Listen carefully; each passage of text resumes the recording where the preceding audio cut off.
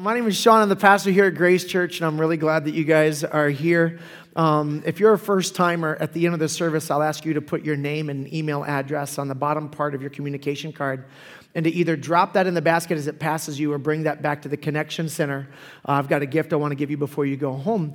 But what I do is with that email is on Monday, I send you an email saying, thanks for coming. And then I ask you, if you have a minute or two, would you share your thoughts with us about your weekend experience? And so we just ask 4 questions. And often the response to the first question is, what made the first impression when you came today? About half the time, everybody says the parking lot guys. So how many of you guys saw the parking lot fellas out there in the parking lot today? Raise your hand if you saw them. Like seriously, today of all days, they get extra Jesus points. Am I lying? Let's give it up for the parking lot guys. It is butt cold here, and so you guys, this is the service that we're putting it live on Facebook, so there's probably people, if you're on watching us on Facebook, type where you're at right now, but there are people in warmer climates who have no idea, like people from Boston that are in other places of the country or whatever, because it was cold and they were smart, so they left, but we are freezing our heinies off. Now, when it's butt cold, that's like a whole nother level of cold. Like if somebody's butt ugly, that's a whole nother level of ugly. If somebody's butt rich, that's a whole nother level of rich. You see what I'm saying? And it is butt cold here. So our parking lot guys, if you're on the parking lot team, I just want to thank you for serving God in our church family. That way you guys are making a difference, and people do notice. And it is good to have somebody smiling at you and waving. If it is your first time, to have somebody help us find a place to park is really cool and kind of makes us not as anxious. So thank you guys for serving that way. We're in the second week of a series called Adopted. And to get it started, I want to talk a little bit about the way I was in middle school. I was a slow developer. I don't think I actually had to shave until I was a freshman in college. Okay, now I shaved as a sophomore, but I said I didn't have to shave until I was a freshman in college. Not like Carter, who's been shaving since the 4th grade. I wasn't manly like that. I was a late bloomer. Any other late bloomers in the room? Raise your hand. Any other late bloomers? Okay, I was slow when it came to the ladies. Any other slow people in the room? Oh, really? There's that many players here? Come on. Bunch of freaking liars.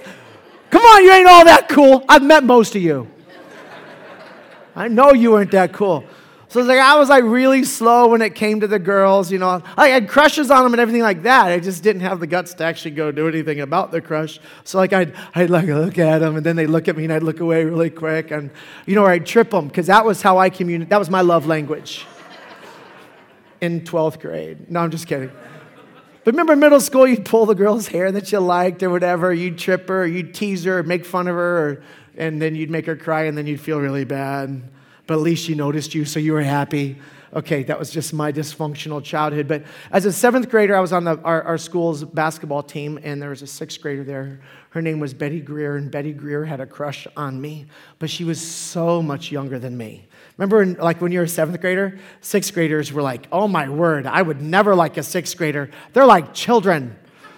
Okay, you're only 8 months older than them, but at that age, that was a big deal. It's the older you get, the less the age thing matters. But in middle school, that was a really big deal. I didn't want my 7th grade friends to know that there was a 6th grade girl. I couldn't get any other 7th grade girls to like me. If I was really cool, the 8th grade chicks would have liked me. Right? But a 6th grade girl liking me, that was disappointing. Now, objectively, I knew that she was pretty. I knew that she was pretty. Even though I didn't like her, I was okay, she wasn't you didn't cringe whenever she walked. I did, but it had nothing to do with her looks. Just because, okay, so she would start following me to different things, and her older brother was Lynn Greer. Now, Lynn Greer was a 9th grader who was super cool. If you're a 9th grader and juniors are coming to your birthday party and seniors are coming to your party, you're a really cool freshman, right? That was Lynn Greer. So Lynn Greer is having a party, and all the high schoolers are going to it, and Lynn Greer invited me to go to his party. And I'm like, oh, yeah, baby, who's the man, right? Sevy's rule. That's what I was thinking, Sevy's rule. Okay, I get there, and none of the high school kids are talking to me. And then I realized the only reason Lynn Greer invited me to his party was so that I could hang out with his little sister, Betty. So for 3 hours, I'm standing awkwardly next to Betty with a Coke. And we didn't hardly talk at all. And then they start playing Truth or Dare. I know. I was there. And then the dare was they went easy on me. They did. They went easy on me. We had to go outside, and me and Betty had to hold hands, and we had to run around the house twice, and at the end, I had to kiss her. So I'm like, no, and everybody's like, do it, do it, do it. Chug it, chug, chug, chug. Okay, no. The parents were there. There's no alcohol involved, although that would have made it easier for me to go through with what I was about to go through. For the record. So I go outside, I'll hold Betty's hand, and it's the first time I'm ever holding a girl's hand. So secretly, it was really very cool.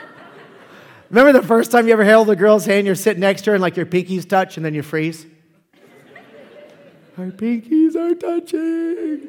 And then you put your pinky on top of her pinky, and she didn't move her hand, and you're like, yeah, baby!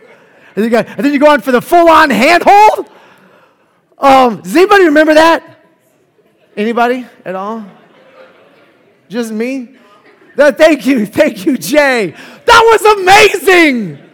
So I'm holding Betty's hand. We're running around the building by secret. Like I secretly thought it was cool, but on the outward, I'm like, I hate girls. And we're running around the building. We make it around the house twice, and we come back, and I'm like, kiss her, kiss her, kiss her, kiss her, kiss her, kiss her.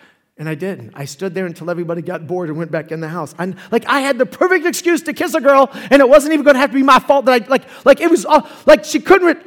Like the first time you ever kiss a girl, you're like really afraid she's not going to like kiss you back, right? So that was the perfect moment, and I completely blew it. I didn't understand the way she was, so I didn't appreciate the way she felt about me.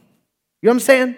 So like the awesomeness of that person went it went right over my head. Like I completely missed it. A little while later, her parents bought her a basketball jersey that was the same colors as our team jersey. And then she showed up to a practice in front of all of the other guys and said, hey, Sean, come here. She yelled at me to come talk to her in a practice in front of all of my other 7th and 8th grade friends. And then she's a 6th grade girl. In practice, I run over there and she's wearing a trench coat, which was sketchy. It was. And my number was 43. And she opened it up and had number 43 on it. And I'm like, yeah, okay. Like I was a moron. I was. Now, a few years ago, her name kind of came up in a conversation with a friend, and I Facebook stalked her. I hope that's not. Is that anybody else? So I just like, is she alive? Like whatever happened to her, right? Is I did that, so I hope that's not like really weird or creepy. I mean, like after about 2 hours, I felt like, okay, this is starting to get creepy. I'll get off her Facebook page now. Okay, it wasn't really that long, but she went to I heard she went to the Air Force, right? The Air Force Academy is where she went to in Colorado Springs, and she ended up marrying a fighter pilot, so her life worked out fine. I think God was trying to rescue her from this moron, is what that was. She's probably somewhere in Colorado Springs going, thank you, Jesus. I didn't end up with that idiot, right? So she ended up, but my point is like she was a really cool person. I look back and it's really cute, and I realized how much of an idiot I was, but I was that way because I didn't understand. That's all. I just didn't understand, right? So my inability to understand the way she felt made it difficult for me to appreciate the way she felt. Does that make sense?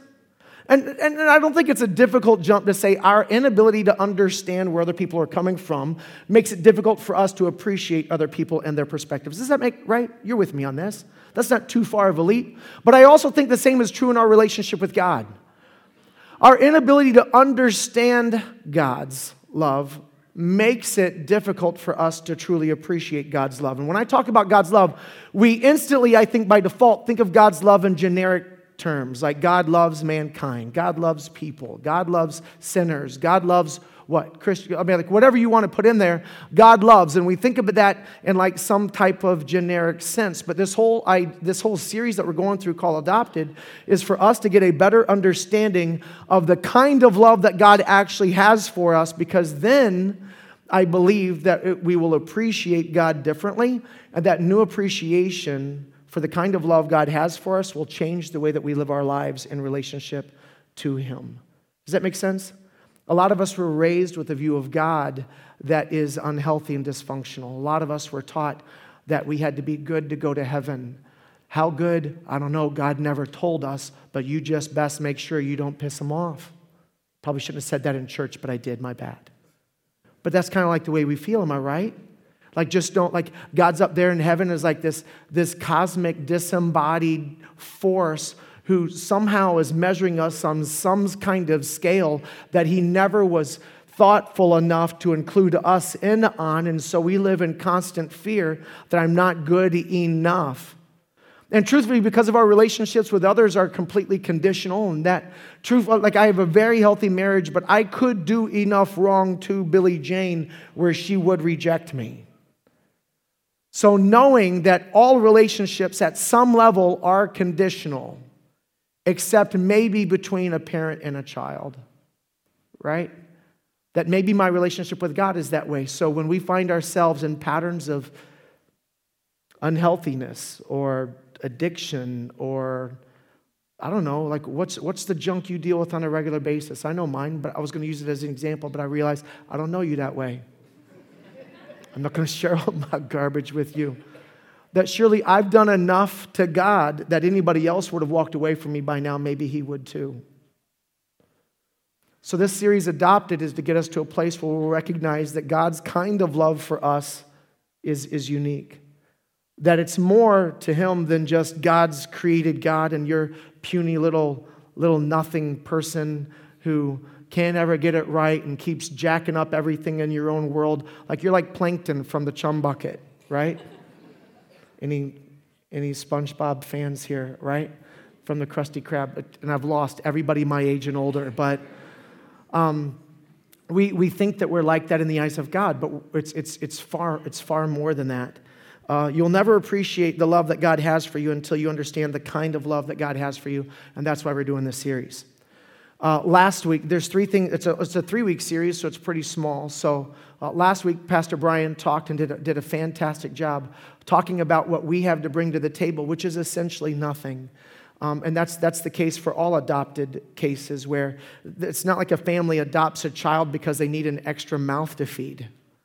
You know what I mean? I mean, the kid who's being adopted really doesn't add advantage to the family in any tangible way. It's kind of, I mean, somebody asked me a couple of weeks ago, if God knew that we were all going to be this screwed up, why did God create us in the first place? And I said to ask Pastor Ken.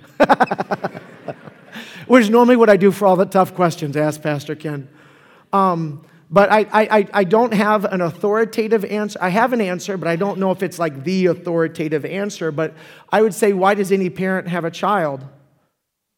It's because, why did we have kids? The planned ones. Is that we have, that sounds horrible. How many of us were the surprise babies? Anybody? A surprise baby? Oh, a lot of us. All right. We didn't have a surprise baby. We had a bonus baby. Now, the circumstances are completely the same, but not all surprises are good.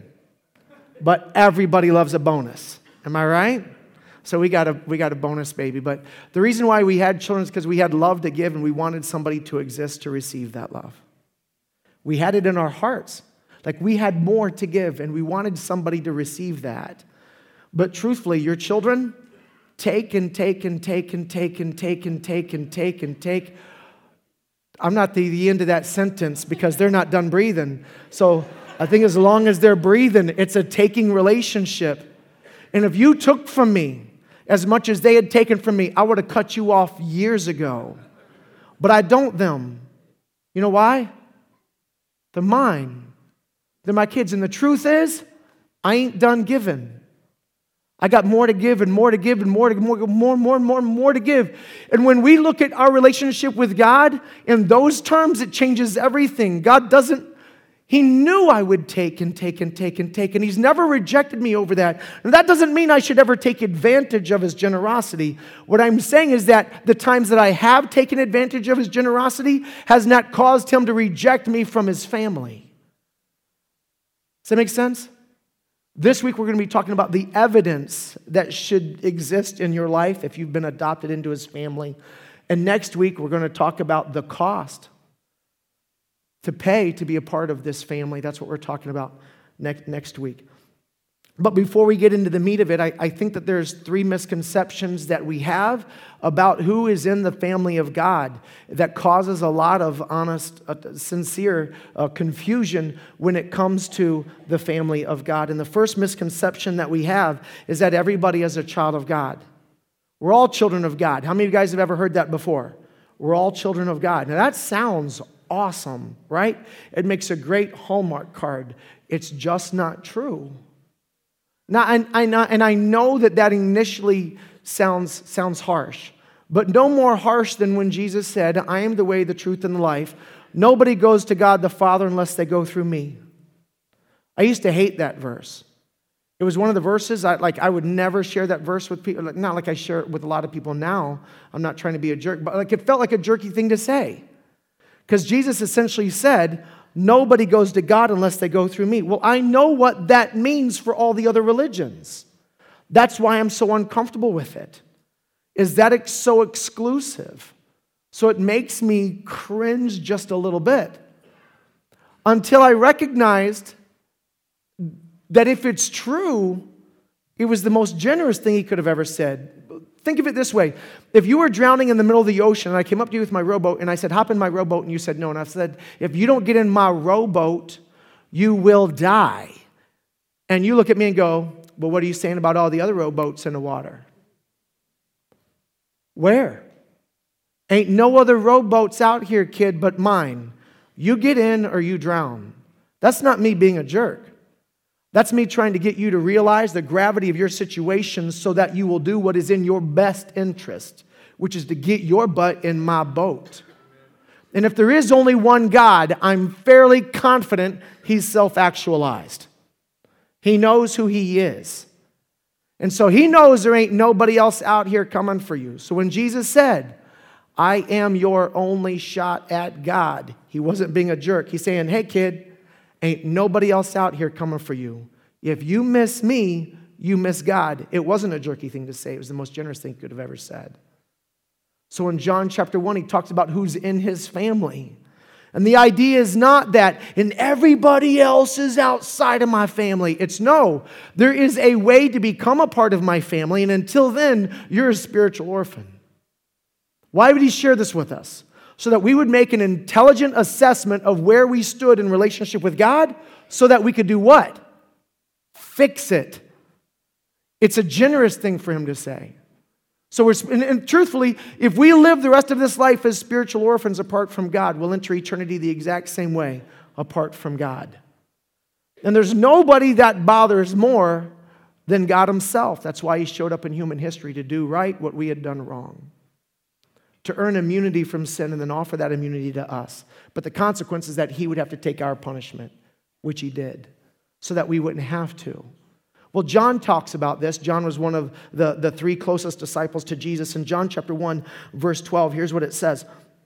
But to all who believed him and to all who accepted him, he gives the right to become the children of God. Those are the only ones who get the right to become the children of God. So not everybody is a child of God. Everybody is created in the image of God. That's true.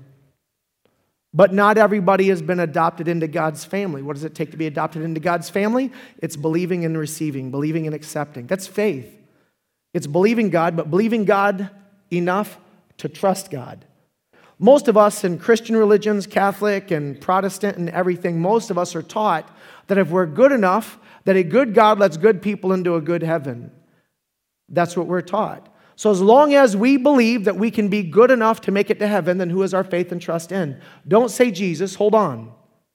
If you can be good enough to make it to heaven, if you have the power to be good enough to make it into heaven, then who is the one who is responsible for getting you there? You. Who is your faith, hope, and trust in? You. So as long as our faith and our trust and our confidence is in us and our ability to be good, who is our faith, trust, and confidence not in? Do you see what I'm saying? Our faith is misplaced. Now, you're in a Christian church on the weekend, so I'm assuming that to some degree you believe in some type of a higher power. Maybe you know his name is God. Maybe you know that he showed up in human history as Jesus. But Satan knows those things too. If there is a God and if there is a devil, don't you think they know each other? They at least know of each other. If there is a God and if there is a Satan, I don't think it's a stretch to say that they've probably met. Right? Does Satan know that Jesus died on the cross? Yes or no? Does Satan believe Jesus was buried and rose from the dead? Yes or no? But is that dude right with God? No. That's why it says believe and accept. There's two parts to it. So you can say something is true, but not allow it to impact anything about your life or your heart. But the moment you transfer your confidence off your ability to be the hero of your own story and place that faith and confidence in Jesus and what he did on the cross and his resurrection as the only thing that God will accept as payment for your sin on Judgment Day, in that moment, you receive the power to become a child of God. That's what John's taught. So not everybody is, but those who will turn from their disobedience towards God, their selfishness towards others to begin following Jesus, they're adopted into the family. Speaking of adoption, the idea of adoption doesn't come from the adopted. We have several families in our church who've adopted children. In fact, back when Grace Church only had 5 families and we were meeting at the Holiday Inn in Brockton, there were 2 of the 5 families had adopted kids, the Milnes and the Nobelinis. Lily Milne, this is her, some of you guys know her. I think she's 20 years old and she signed up for the Air Force and she leaves this week. So if you know Lily, make sure to go. I don't know if she's in this service or not. She was here last night.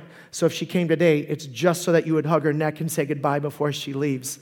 All right, but she's leaving. But she was adopted out of from China. She wasn't born in the States. And then she was dropped off at the orphanage by her mom. It's a rough story. She's talked to her mom about it since. But when her mom married a new guy, he didn't want her. So he made her drop her daughter off, and she did. So she's all alone, got nobody to take care of her, and she's in an orphanage in China. And it's, who wants to be in that situation? She didn't find the Milnes in a phone book and call them and initiate the process of being adopted. She was passive in the arrangement. She's sitting there, and she's helpless, and she's all alone. If it wasn't for the goodness and the generosity of Paul and Dana to proactively, on their own, go through everything it took, over a year's worth of stuff, to find her, to pay for everything and show up, she'd still be without hope. Because at some point, she would have been turned out of that orphanage without an education, and then what hope would Lily have had then? We know what kind of a life she would have had, and she's been rescued from all of that by the Milnes. Now, she did have one part to play, and that was to choose whether or not to receive that invitation. But Paul and Dana did everything. Paul and Dana they paid for it. They hired lawyers for it. They flew for it. They did everything. They gave up tens of thousands of dollars to make it happen. And then they show up, they get there, and then they ask her, do you want to be in our family? And in the same way, you don't initiate your relationship with God. He does everything. He bought it. He paid for it. He went through everything, and he's willing to forgive all of your crap. But he comes to you and he just says, do you want to be in my family? It's not our idea. We're passive in this arrangement. God initiates. You just get the option on whether or not you want to receive what he's done for you. Jesus talked about this in John chapter 6, verse 44. If you've got your Bible, go there. But in John chapter 6, verse 44, here's how Jesus put it. For no one can come to me unless the Father who sent me draws them to me. I personally think this is one of the scariest verses in the Bible. And I'll tell you why. Jesus said, you don't come to me unless my Father is drawing you. You don't get to get right with God whenever you feel like it. Now, I believe that Jesus said, nobody comes to me unless my Father draws you first. So Romans chapter 3, verse 10, no one seeks after God on their own, not even one. So all of us, spiritually dead, in relationship with God, an orphan. Jesus initiates. And we don't get to decide when that happens. Proof, anecdotally, we'll have multiple people listening to this service right here, this sermon right now, either in person or online. And for some of you, you recognize that you're spiritually disconnected from God. And you know that if you live the rest of this life disconnected from God, you'll enter eternity the exact same way. And you know it. Others of you are hearing the exact same words come out of my mouth, and all you're thinking about is when am I going to shut up so you can go do the next thing you're doing. What's the difference? It has nothing to do with me as the preacher. It has nothing to do with the sermon I'm preaching. It has everything to do with whether or not God's Holy Spirit is drawing you to faith or not. That's the difference. See, there'll be another day where you'll hear another sermon almost exactly like this and you won't feel nothing at all. Why? Because God was drawing you today. Today was the chance that you had to be right with God. Not next time. Not last time. This time. See, we're not guaranteed anything beyond one chance. Romans chapter 1, I believe, teaches that even in nature itself, without any Bible or anything, somebody who lives in a tribe on some continent that's never heard of God would still come to the place where they would believe that there was a God, that right and wrong exists, that there's punishment for wrong, and that man lives beyond his physical death. And people who've studied human cultures throughout history have all found that that's what all human cultures in all places have in common. A belief in a God, a right and wrong, consequences for wrong, and that man exists beyond his last breath. That's what the Bible said would happen. That's in Romans chapter 1. And it is my honest opinion that when God says in Romans chapter 1, I will give everybody who's ever lived the breadcrumbs to find me. That anybody on any continent in any century who's ever gotten to the place where they said, I know that God is not that rock in the middle of my village. If you're there, show me. I believe that God would, if he had to, supernaturally make sure that somebody showed up to tell them about Jesus. Romans chapter 1. But I don't think that God is obligated to give anybody more than one chance. Truthfully, he's not obligated to give anybody any chance. He doesn't have to adopt. Do you have to adopt somebody? No, you're not forced to. God is under no obligation to adopt anybody or to rescue any of us. The truth is, we've all chosen to disobey God's commandments. We've all chosen to be selfish towards our fellow man. The truth is, we deserve everything that we could possibly get. But God is rich in love and mercy, and we're going to read that verse in just a second. Abraham didn't choose to be in God's family. God showed up to Abraham when he was in Ur of the Chaldees, which is in ancient Mesopotamia, and he said, if you leave this, then I'll make of you a great people. God initiated it. Jesus did with every one of his disciples. He initiated. He said, hey, you want to follow me? The one guy who said, hey, I want to follow you, who wasn't invited, was the guy that Jesus said, all right, this is what it'll cost. And that guy said, no thanks, peace, I'm out. So you have one guy in the whole Bible that initiated it, and that dude didn't really want it. Every other time, God initiates. The third misconception is that people don't start off in the family of God and fall out because of their sin. When I graduated college, Billie Jane was still a junior, and the only way that her dad would let me marry her while she was still in college is if I promised to make sure that she graduated from college. So after I graduated, I got a full-time job working for Keebler Cookies and Crackers. And yes, there are elves there. But I was bored at night because she's doing her homework, and she had that 4.0, and I had that 1.8 that I had to maintain. And it was a lot of hard work partying, but to keep those grades down. So at night, I started on my grad degree, and counseling, that seems easy. And then so I started the counseling courses for grad school, and I realized I really don't want to listen to people's problems all the time. This will suck the living life out of me. And I realized it's a whole lot more work than I thought. But in the first class they teach you in grad school for counseling is the clean slate theory, that everybody's born basically neutral in their environment. Conditions them to either be good or bad. So I guess then the idea is to put them in healthier environments and help them unpack, and then you make them good people. But the only problem with that is that it's not biblical either. Romans chapter 5 says that because Adam sinned, death comes into the world. And so everybody dies because everybody sins. Everybody who has a human father is born with a predisposition towards sin. It's called a sin nature. The Bible talks about it often. It's something that we're born with. Anecdotally, I can prove this to you. Raise your hand if you've ever babysat anybody. Did you have to teach them to steal, to take, to hit? Did you have to teach your kids to lie? Did you have to teach? You had to teach them to be good. You had to teach them to share. You had to teach them not to. Because we're naturally born with a predisposition towards selfishness. We're naturally born with our hearts and our backs turned toward God. Our hearts turned away, our backs turned toward. This is how we're naturally. Romans chapter 5 talks about this. Ephesians chapter 2 also talks about it. Verse 1 says, once you were dead because of your disobedience and your many sins, and you used to live in sin, just like the rest of the world, obeying the devil, the commander of the powers in the unseen world. He, the devil, is the spirit at work in the hearts of those who refuse to obey God. Before you get cocky, the devil's at work in the hearts of those who refuse to obey God. Don't get cocky. Look at verse 3. All of us were that way. Only difference between you and them is time and opportunity. That's it. That's it.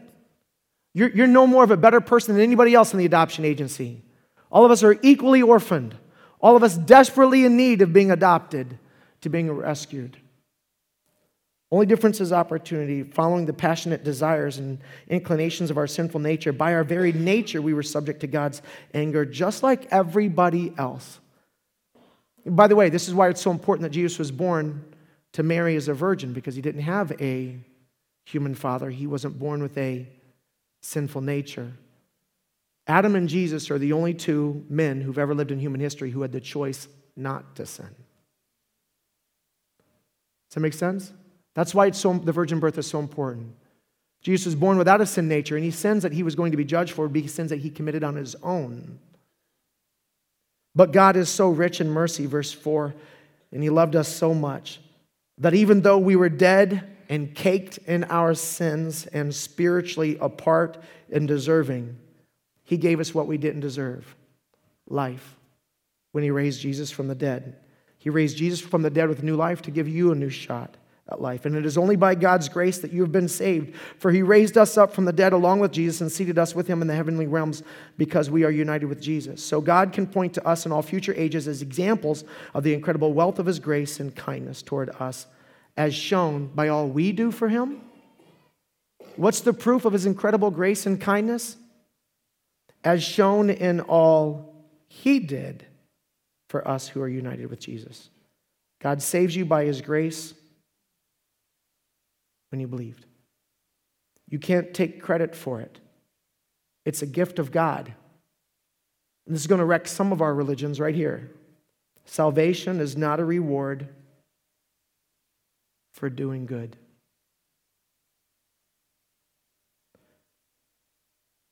So that none of us can brag about it. We're God's masterpiece. He has created us anew in Jesus so we can do the good things that he planned for us all along. When the idea of this dawned on John, he wrote the book of John, right, as a narrative of the life of Jesus. And having watched it and known the people who grew up with Jesus, he writes the narrative, John. It's the fourth book in the New Testament. Towards the end of his life, he sits down and he writes 3 miniature letters. Epistles are what we call them, to the different churches that had been started throughout the Roman Empire. And so this was the story of the life of Jesus. The 3 epistles are like instructions on what it looks like to live in relationship with other followers of Jesus in a world that's screwed up. And in 1 John, he starts laying down the evidence that God loves us. And in chapter 3, 1 John chapter 3, here's how he puts it. In 1 John chapter 3, he says this in verse 1. See, like right in the middle of the epistle, like, see, like it starts to blow him away. See how much the Father loves us? Like, can you believe how much God loves us? How much does he love us, dude? He loves us so much for he calls us his children. He could have called us his servants. He could have called us his minions. I mean, he's creator God. He could have made us anything. But what he chose to make us was something none of us could have ever earned or bought our way into. Family.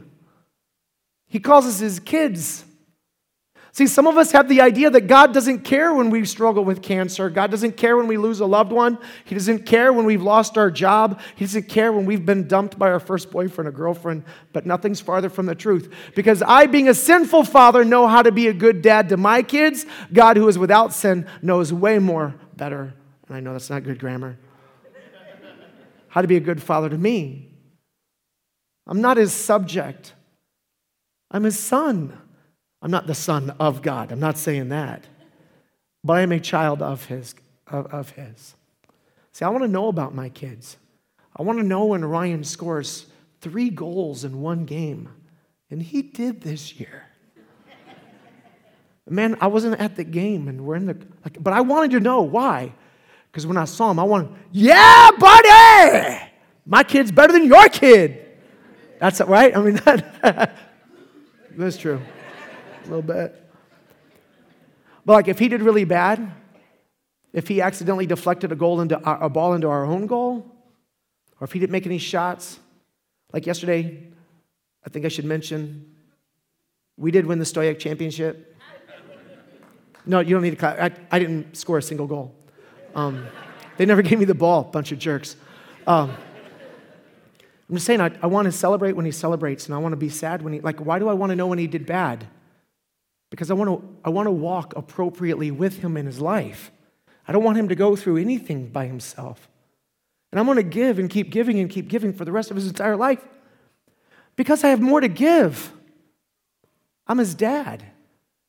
And when the idea of that dawned, you mean that's how God looks at me, John? Yeah, John, that's it. And he says, I'm making sure everybody knows this. Why? Because it's going to change the way you feel about God. It's going to change the way you live your life. And he goes on to talk about that in the next two verses. If I could see. Verse 2, dear friends, we are already God's kids. But he's not yet shown us what we'll be like when Jesus appears. But we do know that we're going to be like him, for we'll see him as he really is. And all of us who have this eager expectation will keep ourselves pure, just as he is pure. John said this became the motivation for staying away from sin. The expectation that God is writing the story of my life with me. That I'm not on my own with stupid fat crayons where you can't write very good. You know what I'm saying? Like he's helping the story along. It doesn't mean that God brings every horrible thing into my life. Satan is also involved. He's at work in the hearts of those who don't believe. And he's also at work in the hearts of those who do to sabotage their faith. And so when Satan brings horrible things into my life to ruin me, God goes, kid, I got you. I won't let you fall. Now, a good dad doesn't keep his kids from every bad thing, or else he'll raise his kid to be a spoiled, rotten brat. A good dad walks with his kid through every rotten, stinking thing so he learns how to respond appropriately. Are you with me? So when I know that God is writing the story of my life with me, and listen, every good story has horrible chapters right in the middle, yes or no? Tell me any good stories where something bad isn't happening to the hero at some point in the movie. And there's no thrill of the ending if there was no doubt how it would end in the middle. So when I know that God already knows how the last chapter goes and it works out for his glory and my good, when I get to the scary, crappy chapters, I just keep turning pages because I want to get through this one fast. But I don't throw away the book. And I don't blame my father. He didn't bring all this death and crap into the world. This is us. But he is the one who can rescue me from it, through it. So James 1 says, James 1, we lay out the case, this adoption, what it looks like. John says, the realization of what God wants to do in my life changes everything about my life. James, the half-brother of Jesus, said this. In James chapter 1, verse 27. So, pure and genuine religion. I looked at this word religion. What does he mean by that? Because that's a complicated word, right?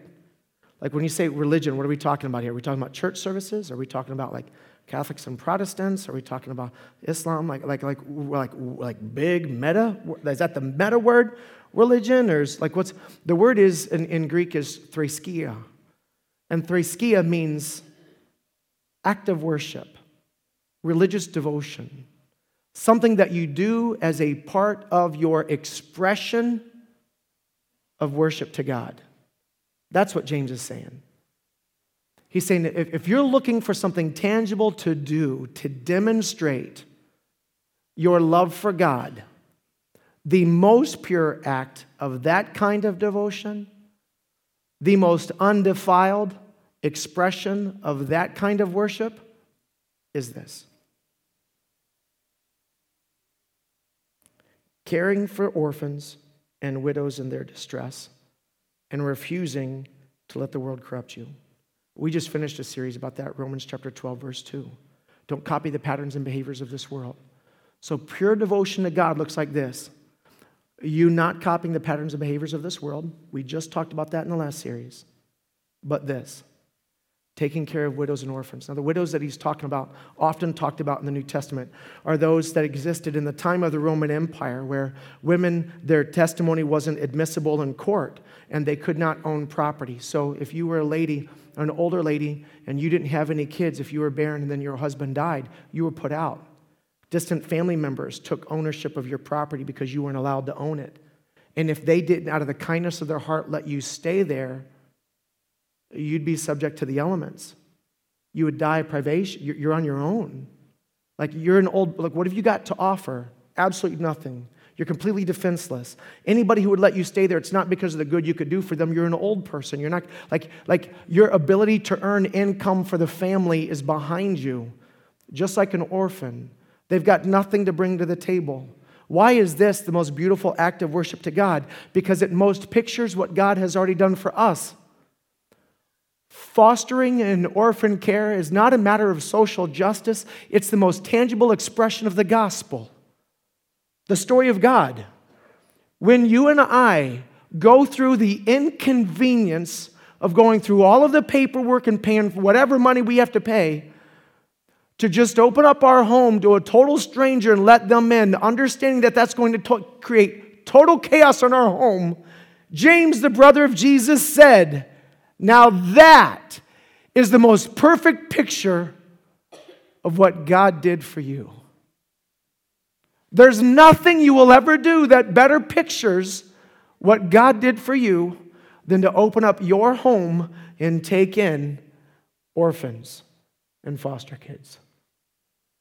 There's not to love the what?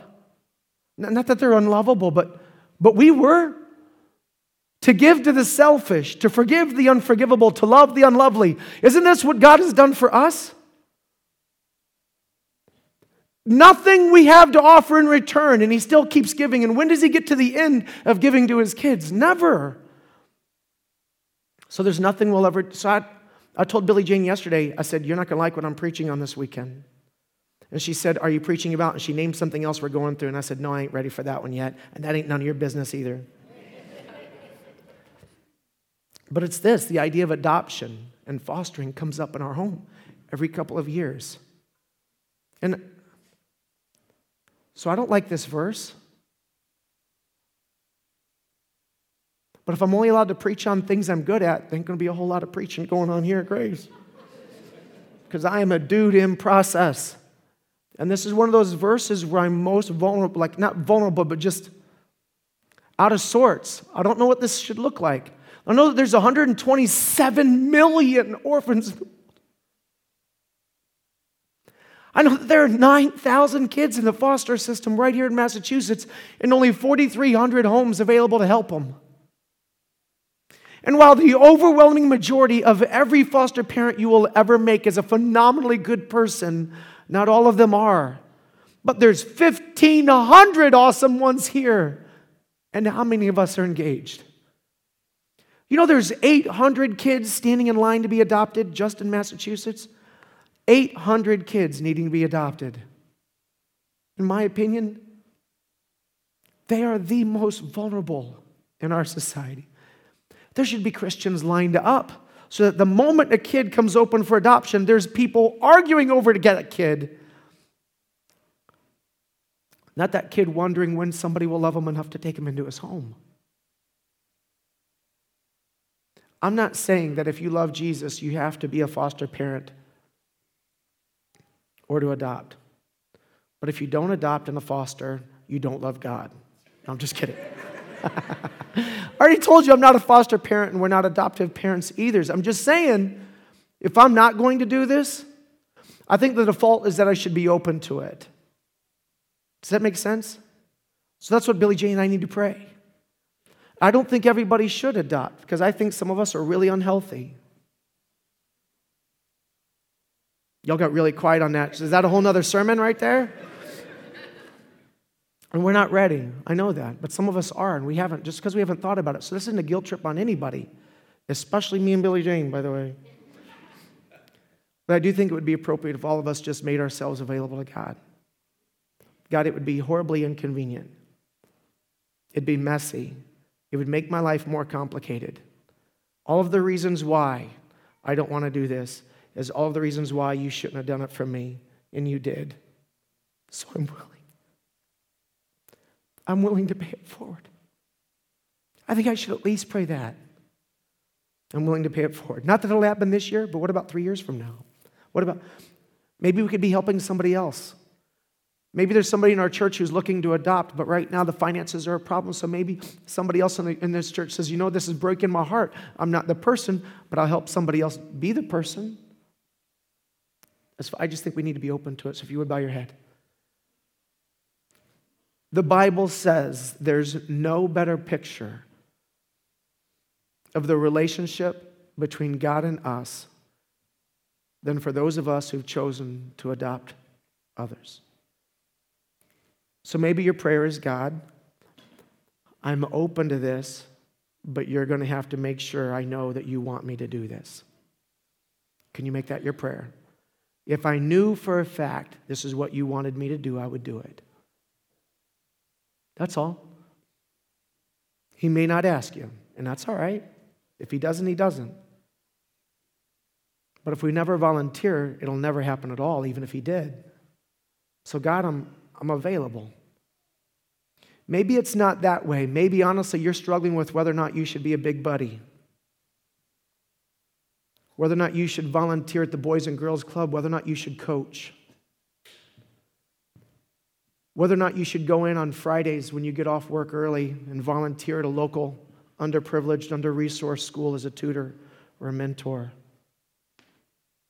I just know that anytime we love the unlovely, serve the ungrateful, forgive the unforgivable, do for others who can't do anything for us in return, we are never more like Jesus than that. So somehow that has to be reflected in our lives somewhere. So maybe your prayer is, God, show me a way to serve the defenseless, the hurting, the broken. Maybe it would be volunteering with the crisis counseling parent group that we sponsor for girls who want to keep their babies but don't have anywhere to live. Maybe you would open up your home to a young mother. I don't know what this is going to look like. But maybe your prayer is, God, put something on my heart that fits the way you've wired me. Something that I can do to make a difference in the lives of somebody else who could never repay it. And that's okay. Maybe spiritually you would recognize you're an orphan. You're separated from God, not because he doesn't love you, but because of your disobedience towards him and your selfishness towards others. And maybe all this time you've been hoping that you could be good enough, and you now realize from the Bible that if it's up to you to be good enough, we're without hope. Only Jesus was. So maybe your prayer is, God, thank you for sending your son to pay for my stupidness, my mistakes, my sin. Forgive me, God, please. Clean my slate.